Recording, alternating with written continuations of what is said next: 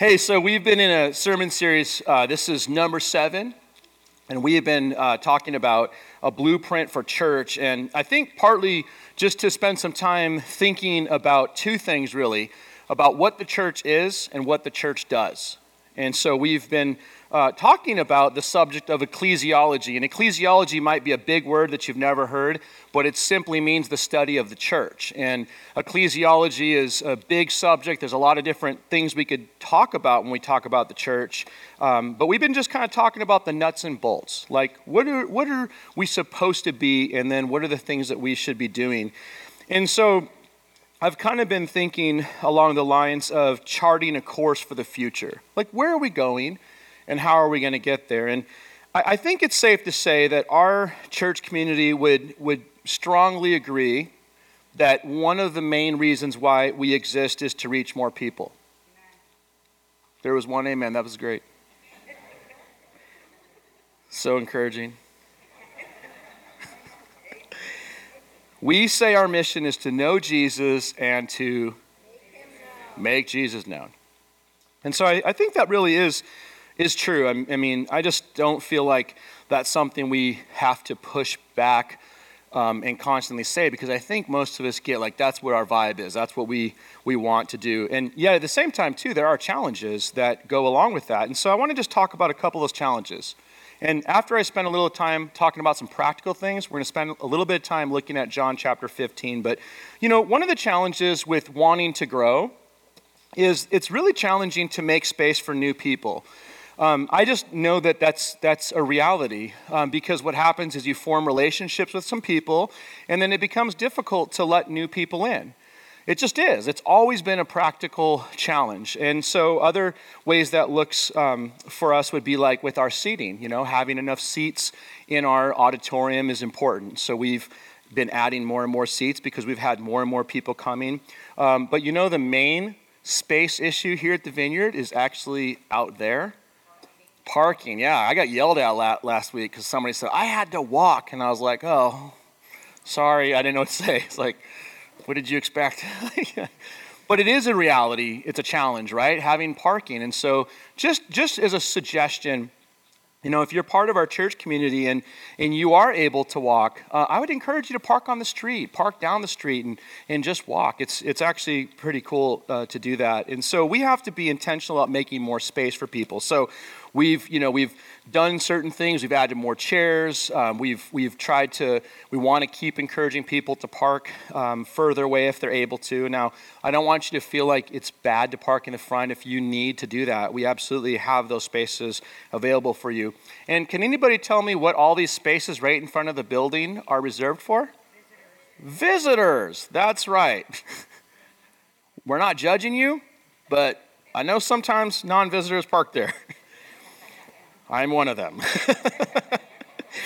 And there's 2 handicap spaces. That's right, too. That's right. But so a challenge would be making space for new people. And so where are we going? Let's just think about that for a minute. Well, if we continue to grow, and what historically happens in churches is that you continue to grow, and then you get to the summer, and then what happens? It's 115 degrees. Can everybody tell me where people start going? To the lake, and so summer happens, and that's a good thing. But then at the end of September, things start happening where we start growing quickly again, and then we start to have a lot of challenges related to space. And so I think, Lord willing, and this is I'm not prophesying, I'm just telling you what I suspect, is that by the end of September, we're going to be back at 2 services. And that's a good thing because it creates more space for people, and it also creates more opportunities for people to come, because there's some people that will go to church at a 9 o'clock service a lot easier than an 11 o'clock service. And some people, I'd like to know who you are, will never go to a 9 o'clock service but love the 11 o'clock service. Some of you are like, is there any way we could have church at 1? Is that an option? So, can we just... there's a lot of anxieties related to some of these changes for some of us because we've done this before. When Dawn and I first moved here and we started moving forward, our church grew really quickly, and we had to go through all the growing pains and figure out how to do 2 services, and it was really tiring, and it required a lot of people and just leadership. We had to really figure that stuff out. And so part of us are kind of like, but we're also really excited because I think God is doing some things right now and we want to be on board with what he's doing. Amen? So what are some of the things we need? I wanted to say, again, we need more volunteers. We need people to step into roles. You know, we need to get people in every ministry. We really need, if I'm quite honest, we need people to step into roles that they're gifted at, that they have abilities, they have passions for, and we really would love to see everybody involved in our church community. I mean, I think a goal for us in the coming future is that everybody who's a part of our church, I'm not talking about visitors, right? If you're visiting, you want to know what the coffee tastes like, and you want to make sure there's donuts, and you want to make sure that there's kids, right? That's how I am, at least. I'm like, do you got Kevin's Donuts? Because if you don't, sorry, can't go. But once you feel like God's called you into our community, and this is your home, part of being a part of a family is to have responsibilities. Amen? And so part of the responsibilities in this church, there's a lot of different ways for you to serve. And so I want to just kind of nudge you into that as well. We really need more people to serve with our kids ministry. Last week we had a crazy amount of kids. Carissa was like, look how many kids we had. And I had a panic attack for her. I was like, oh my gosh. So here, let me just encourage you. Because I know that some of the challenge with serving is like, well, I don't want to be stuck in there all the time. When Dawn and we had our first kid, Alana, who's now 18. She was like, 8 months old. And we started attending this church. And they said, hey, if you have kids, we're trying to rotate around. So would you be willing to serve in the nursery? And I was like, I don't want to serve in the nursery, but Dawn signed us up, so I had to go. And we were there like all the time, and I was like, oh my gosh, like we're literally just going to church to do daycare for everybody. That's how it felt, okay? Just being selfish right now, okay? I've grown, okay? I've changed. But I remember really feeling that way, and so we don't want that to be the vibe here. What we like to do is encourage people like, hey, maybe you don't want to do it every month. If you do, that's awesome. I mean, that would be good for the kids to see familiar faces on a regular basis and to have us as a community understand that investing in the next generation is essential for our church's future. Amen? If you really believe that, then perhaps you'd be willing to serve every 2 months. Because if we have enough people who can be willing to serve, it'd be easy just to do it every 2 months. You can be with the kids. And then, are you guys okay with me telling you what we need? Does this help? Okay. We need more money.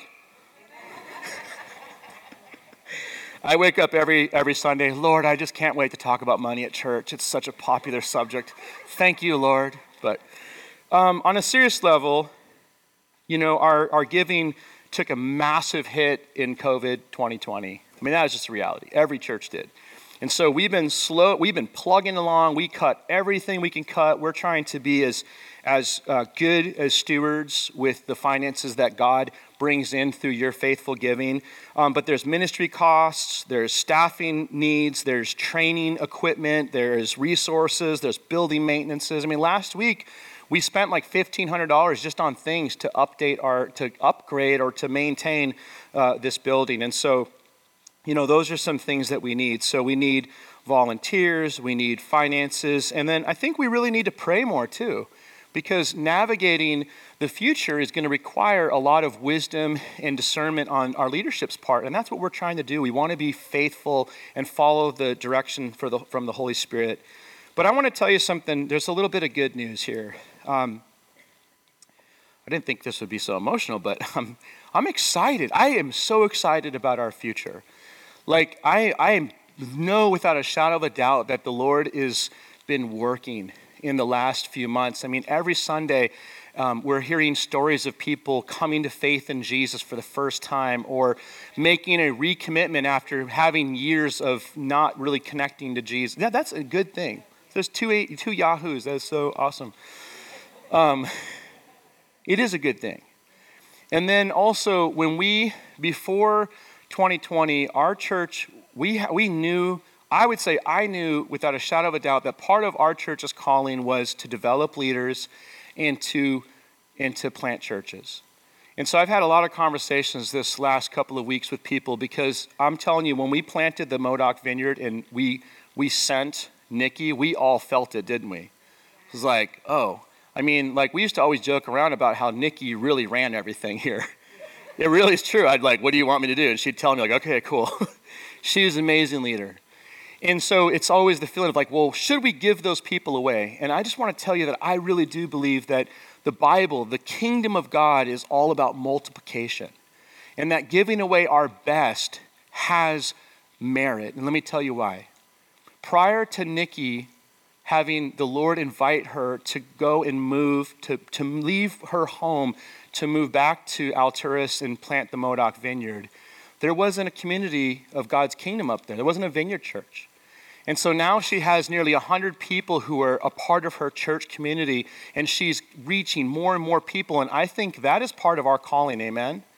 Our calling is to multiply, and we want to grow. And so I think another aspect of our future is we really want to get back to intentionally developing leaders, because we are going to plant churches.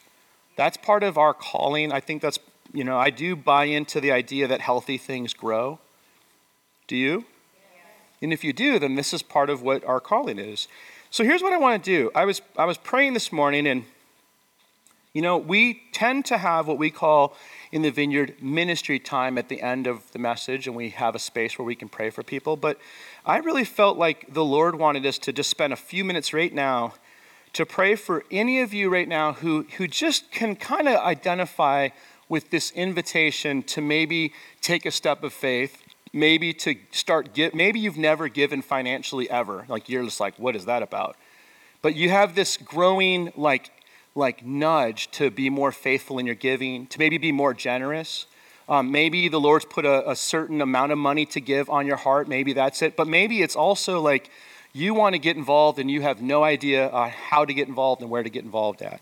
And so I want to pray for that. So we're going to do it kind of backwards. And so here's what I want to do. I had 4 things that I felt like the Lord really put on my heart. And so I'm going to ask you to just close your eyes right now. And if one of these 4 things at all connects with you, if you're like, oh my gosh, that totally is me, I'm going to ask you to stand, because we want to pray for you.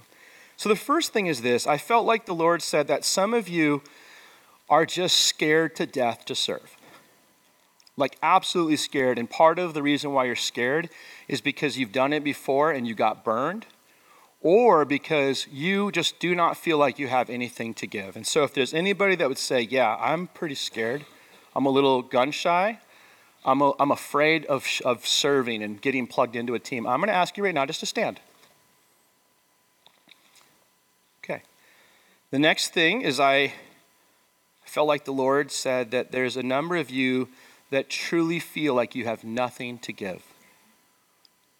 You feel like you have nothing to offer. You don't know what your spiritual gifts are. You feel like you don't really have anything that would be of merit in the church community. And so if that's you right now, I want to ask you just to stand.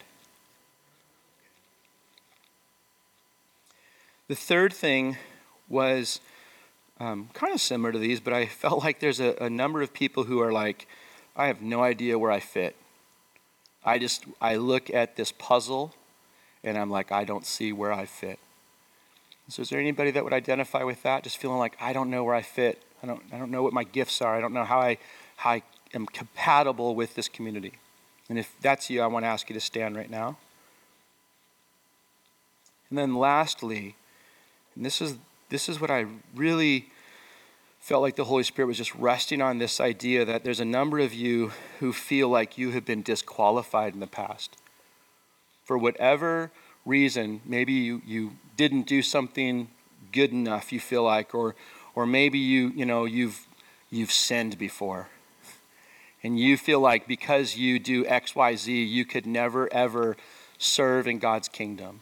And if that's you this morning, I'm going to ask you to stand up right now too. If you feel like you've been disqualified at all. Okay.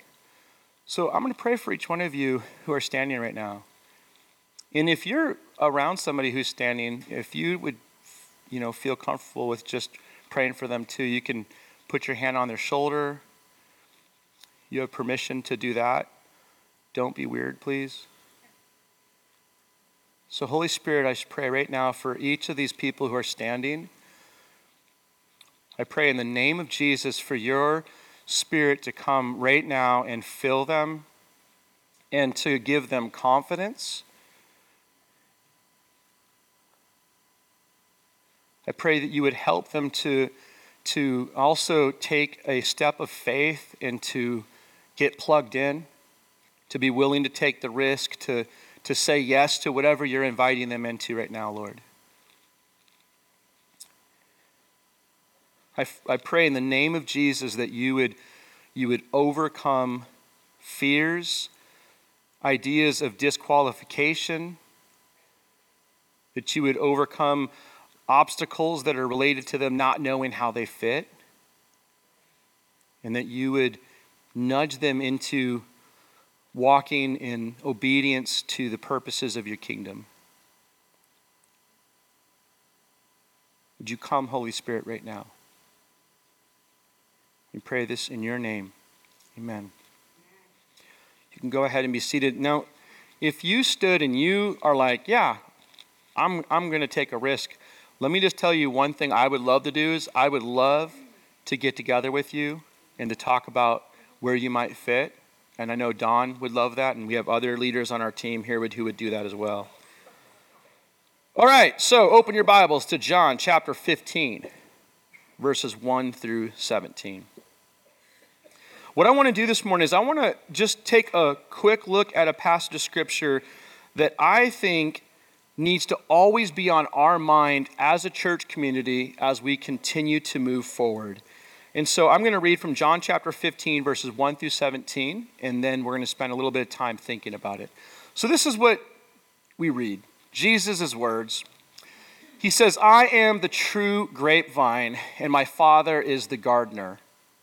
He cuts off every branch of mine that doesn't produce fruit, and he prunes the branches that do bear fruit so they will produce even more.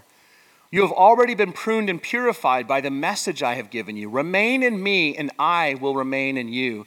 For a branch cannot produce fruit if it is severed from the vine, and you cannot be fruitful unless you remain in me.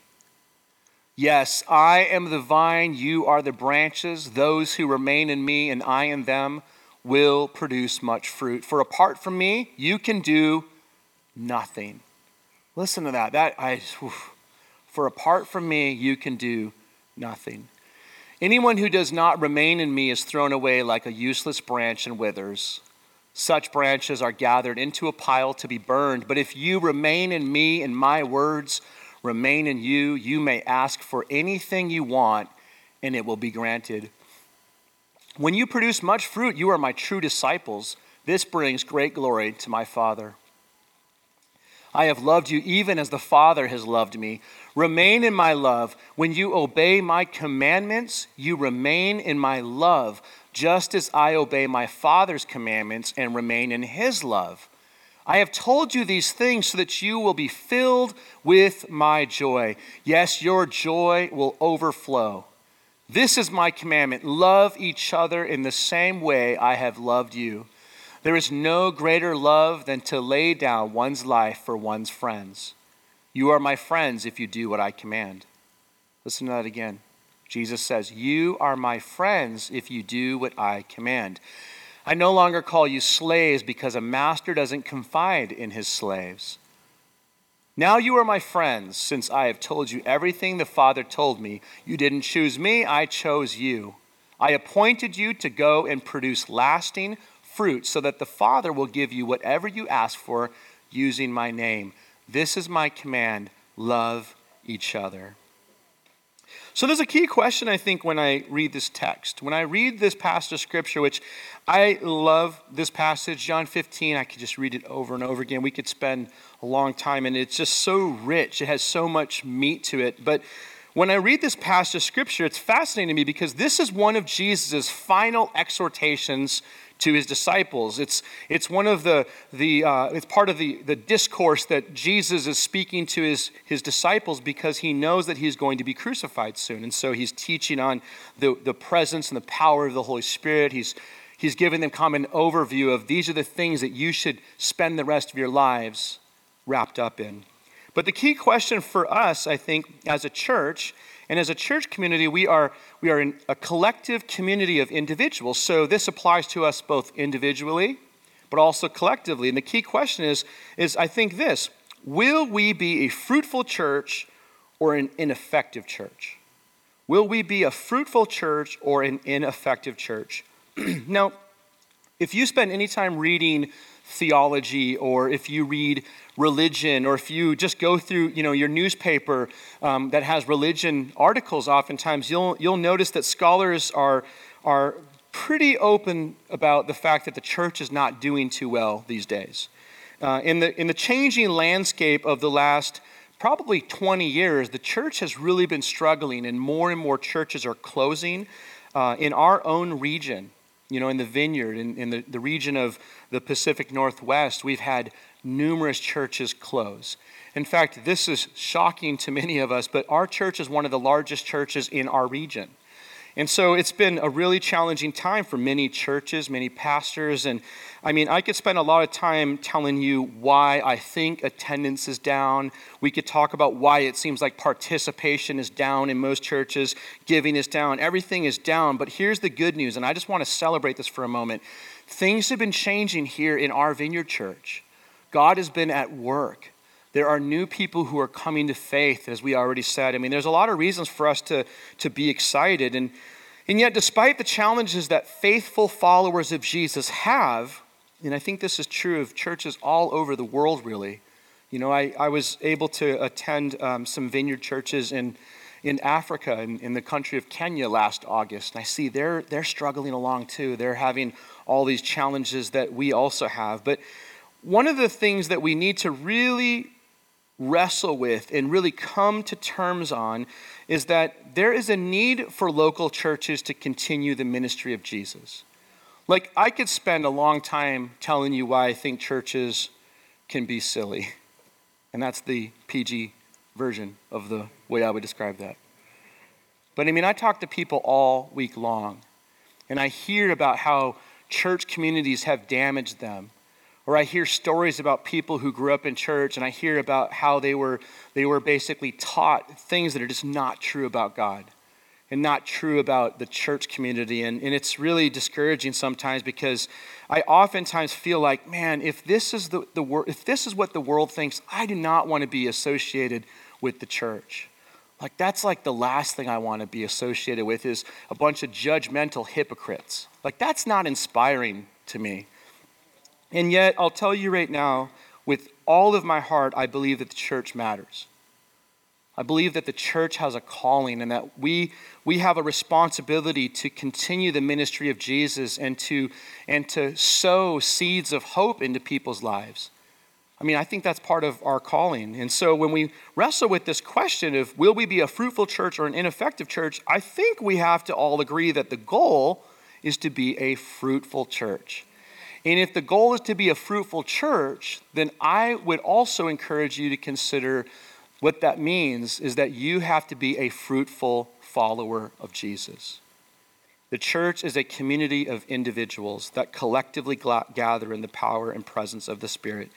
And I think we all notice that in John 15, we cannot overlook how much emphasis Jesus places on fruitful ministry. Just look at these first 4 verses. He says, I am the true grapevine, and my Father is the gardener. He cuts off every branch of mine that doesn't produce fruit. And he prunes the branches that do bear fruit so that they will produce even more. Folks, think about this. If you are part of the vine, and if your goal is to produce fruit, the work of the Holy Spirit is to prune us in such a way that we become more fruitful. That's Jesus' goal. And that's oftentimes when we go through challenging situations and we go through challenging times, or we have relationships that are really frustrating, and God is at work, and he's working so that we can become more fruitful, which is the same thing as being more effective, right? And so Jesus makes this really, really clear here that that's part of what the Holy Spirit is at work doing. And so I think one of the most important questions we can have as followers of Jesus is related to where is the fruit, or what is the fruit? That's the secret, I think, to really figuring out what exactly we should be looking for. I had this friend, and he was a weirdo. I'm talking as weird as you can get. And he was one of those super charismatic people. And I don't mean charismatic personality. I mean charismatic church people. And his name was Mark. I was supposed to change his name to Billy Bob, but I don't think he'll ever watch this. But my friend Mark, I met Mark, and he was the same age as my dad. And he worked with my dad and did a bunch of building maintenance, and I just was around him all the time, and we kind of became friends. And this guy, his story was pretty incredible because what happened to him is he became a follower of Jesus when he was in his 40s, and he had basically lived in a bar his whole entire life. He was a professional pool shark, meaning he was so good at pool, he made enough money to survive on it. And I made the mistake of playing pool once, not knowing that was what he had done. And it was embarrassing. I was like, do I get to do this ever? No. And but Mark became a follower of Jesus, and 2 weeks later moved to Mexico to become a missionary. And so when he would tell his story about how he became a disciple of Jesus, he became a follower of Jesus, went and did the things that Jesus called him to do, and then was discipled the whole entire way. And so when he got off the mission field after 7 years, he had just been around all this Christian stuff and kingdom stuff and mission stuff, and he was one of those guys who would hear from God all the time, and would do it in a way that was a little awkward. That's why I was it was weird. Because I remember the first time I experienced his weirdness, I was like, hey, Mark, do you want to go to a movie today? And he's like, hold on. And he walked over to the corner and started I looked like he was talking to himself. But he walked over to the corner and was like, God, I'd like to go to a movie. Is that okay? And I was like, what did he say? Is this movie okay? And I was just like, that's a little weird. But it's not weird. Are you with me? I'm using the word weird just to say, I thought it was weird, but he was the real deal. So he came back and he's like, yeah, the Lord said we can do it. I was like, oh, good, because that would have been awkward. So this is the guy. So this guy would hear from God all the time. And here's the deal, though. He was so awkward that it was I don't know, it was scary to have him around sometimes because I was always what if he's going to weird somebody out? Because it was so weird. But here's the fruit. Let me just talk to you about the fruit, okay? Dawn could tell you this story herself, but, Dawn had gone through a whole bunch of hurts in her church background to the point where it's the idea of being involved in church was almost would make her sick. She had many pastors have moral failures. I mean, people that she had loved and she believed and she had served on, she had done internships with, and they just constantly did that. And so what had happened in our life is that when we got married, we were both you grew up in the church, you grew up in the church, cool, let's get married, and then let's not ever go to church again. I was like, game. I knew, I'd been around enough church already. And then what had happened is the Lord started doing something in our lives where we started praying and we started really growing in our faith, but what happened is she was still a little gun shy from the church thing. And I was ready to jump in.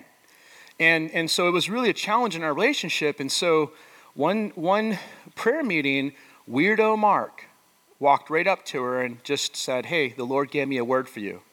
And then read her mail and told her things that only she's never told anybody, that only God knew. And she was completely healed and set free in that moment. So weirdo Mark. And then weirdo Mark, a few years later, after we started pastoring a church, shows up at our church. And I'm like, oh gosh, he's gonna weird out everybody. And he weirded out everybody. But you want to know how he weirded out people? Because he'd walk up to him and say, hey, I felt like the Lord gave me a word for you. And then he would tell them things that only the Lord knew. And so we saw firsthand, weird is okay. Let me say that again. Weird is okay. I'm not talking about being weird to be weird. I'm talking about how God works through weird people.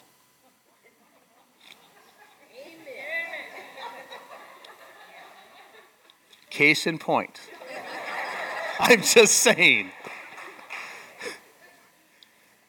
So John 15, being fruitful. Being fruitful.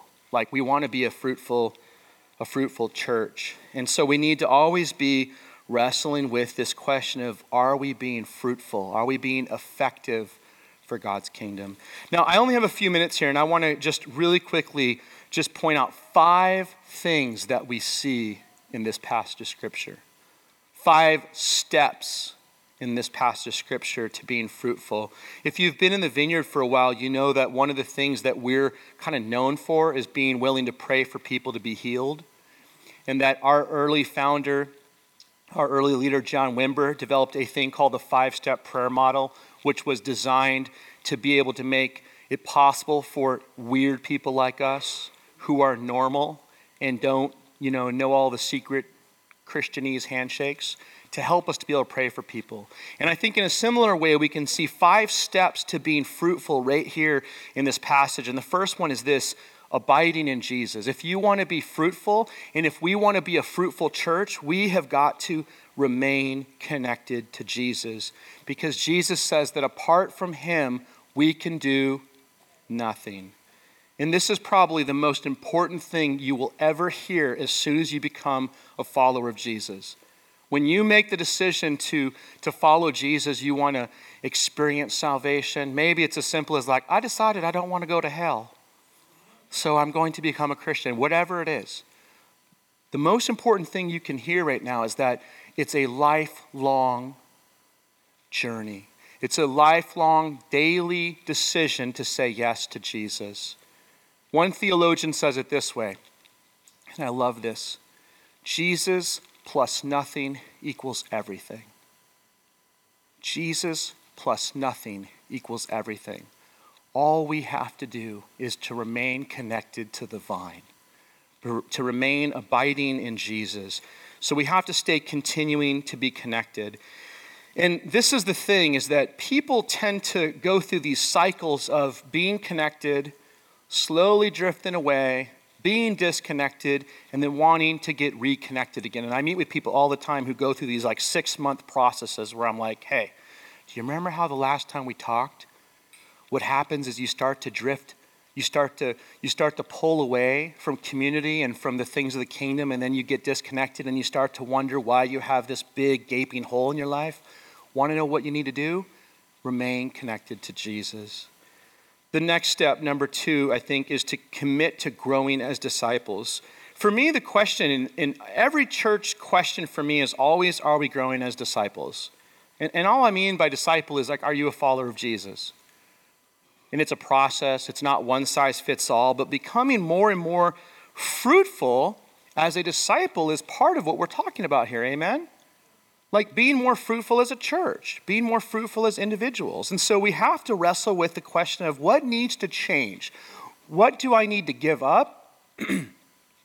What do I need to begin doing in order to be obedient to Jesus? That's the question. Number 3, the third step, I think, to being fruitful is we are invited to overflow with joy. Now, I think having more joy is a good thing. Do you agree? Good goal, right? But did you notice how having more joy in the text in John 15, Jesus connects having more joy to being obedient to Jesus? I remember for a long time, my assumption was that if I become a follower of Jesus for real, I have to be boring and I can't be happy. Are you with me? I used to have this idea in my mind that God was a cosmic killjoy. He was just waiting in heaven. He's like, oh man, the first sign of happiness, throwing down lightning bolts. But that's just because we don't understand who God is. And we also, I think, have misplaced ideas of how we get lasting joy. I'm telling you right now, if you surrender your life to Jesus, and you begin to become more like Jesus, and you say yes to the kingdom and no to the distractions of the world, you will have more joy. I'm positive of that. Number 4, the 4th step is to remain in love. Now, I have been thinking about this a lot because I find it fascinating that at the end of the day, most of us as human beings I feel like what we really struggle with often is whether or not we are loved. Like, I think many of us, grew up wondering if our parents loved us. And now as a parent, I'm wondering if my kids love me. You know? It's like, do they love me? You know, I mean, this is just something we struggle with. I don't know why, but doubt. Oh, I'm almost convinced that I say all the time that mostly, folks, we are objects of God's love. But when you want to know what I think mostly the enemy does, I think mostly the enemy sows doubt into our minds. I just think that that's what he does. Like, but did God really say? But did God really, really love me? And so we doubt these things. But, I mean, we need to realize how powerful love is. And I say this all the time. I mean, we are going to, as long as I'm here, our church community is going to build foundations on love. Why? Because love changes everything. Love lasts. Love is the grounding for all of our theology. Listen to what Paul says to the Ephesians, because the Ephesians were followers of Jesus. They had been saved. They had been baptized. And he still says, I pray for you. I pray that from his glorious, unlimited resources, he will empower you with inner strength through his Spirit. I want you to be strong, is what he's saying. Then Christ will make his home in your hearts as you trust him. Your roots will grow down into God's love and keep you strong. Oh man, the power of love. And then he says this, and may you have the power to understand, as all God's people should, but they don't, how wide, how long, how high, and how deep his love is. May you experience the love of Christ, though it is too great to understand fully. This is why Jesus says, remain in my love. Abide in my love, because if we remain in his love and we are constantly being filled with his love, guess what happens when you fill vessels? It overflows to the world around them. And then finally, in our 5 steps, we've said abiding in Jesus, step 1. Growing as disciples is step 2 in the John 15 fruitful encouragement. Step 3, we need to overflow with joy. Number 4, remaining in love. And number 5 is living as friends. I mean, I am so fascinated and overwhelmed by this idea that we can be friends with God. I mean, it just seems weird to me because of who he is and who we are. We don't deserve it. And yet he loves us so much so that he wants us to be his friends. And not only is joy connected to obeying Jesus, friendship with Jesus is also connected to obedience. And this is why I think we really talk a lot about being friends with Jesus, but I'm not so sure we know what that means. Because being friends with God is risky business. It is risky. It is dangerous. And you want to know why? Because if you're in a true friendship, if you're really saying, Jesus, I want to be your friend. I want you to be my friend and to guide me. Did you know that he actually will do that? And he'll say, guess what? The way you're treating people doesn't fit with the love that I call you to do. Being impatient doesn't fit with the way I've called you to live. He starts to push back on us. And that's why I've said for years, being friends with God is risky, but it's worth it. It is worth it. Let's stand up together.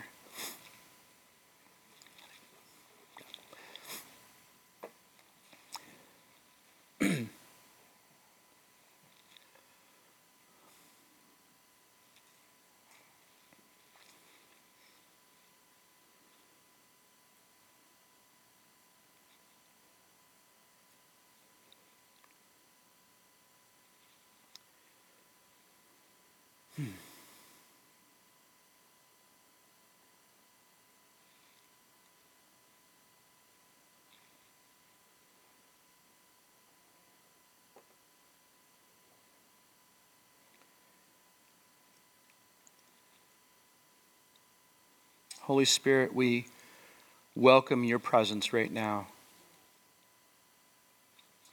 When we pray, come, Holy Spirit, it's not because we don't know that the Bible teaches us that you are omnipresent, and that all of your people have the indwelling, lasting, living presence of God. We know this, but we pray, come Holy Spirit, because we are inviting your activity right now. We want you to work.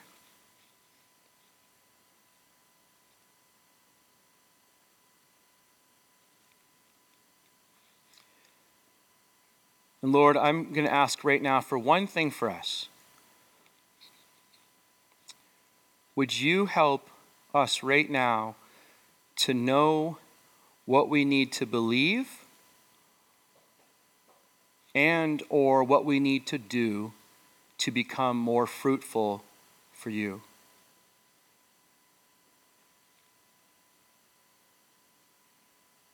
What is it that we need to begin doing regularly? Whether it's spending more time in prayer or reading scripture more or being more courageous with sharing our faith or with other things, Lord, just drop those things into our heart right now. And then what are the things that we need to give up, Lord, that we need to turn over to you that are obstacles in our relationship with you or obstacles in our relationship with other people?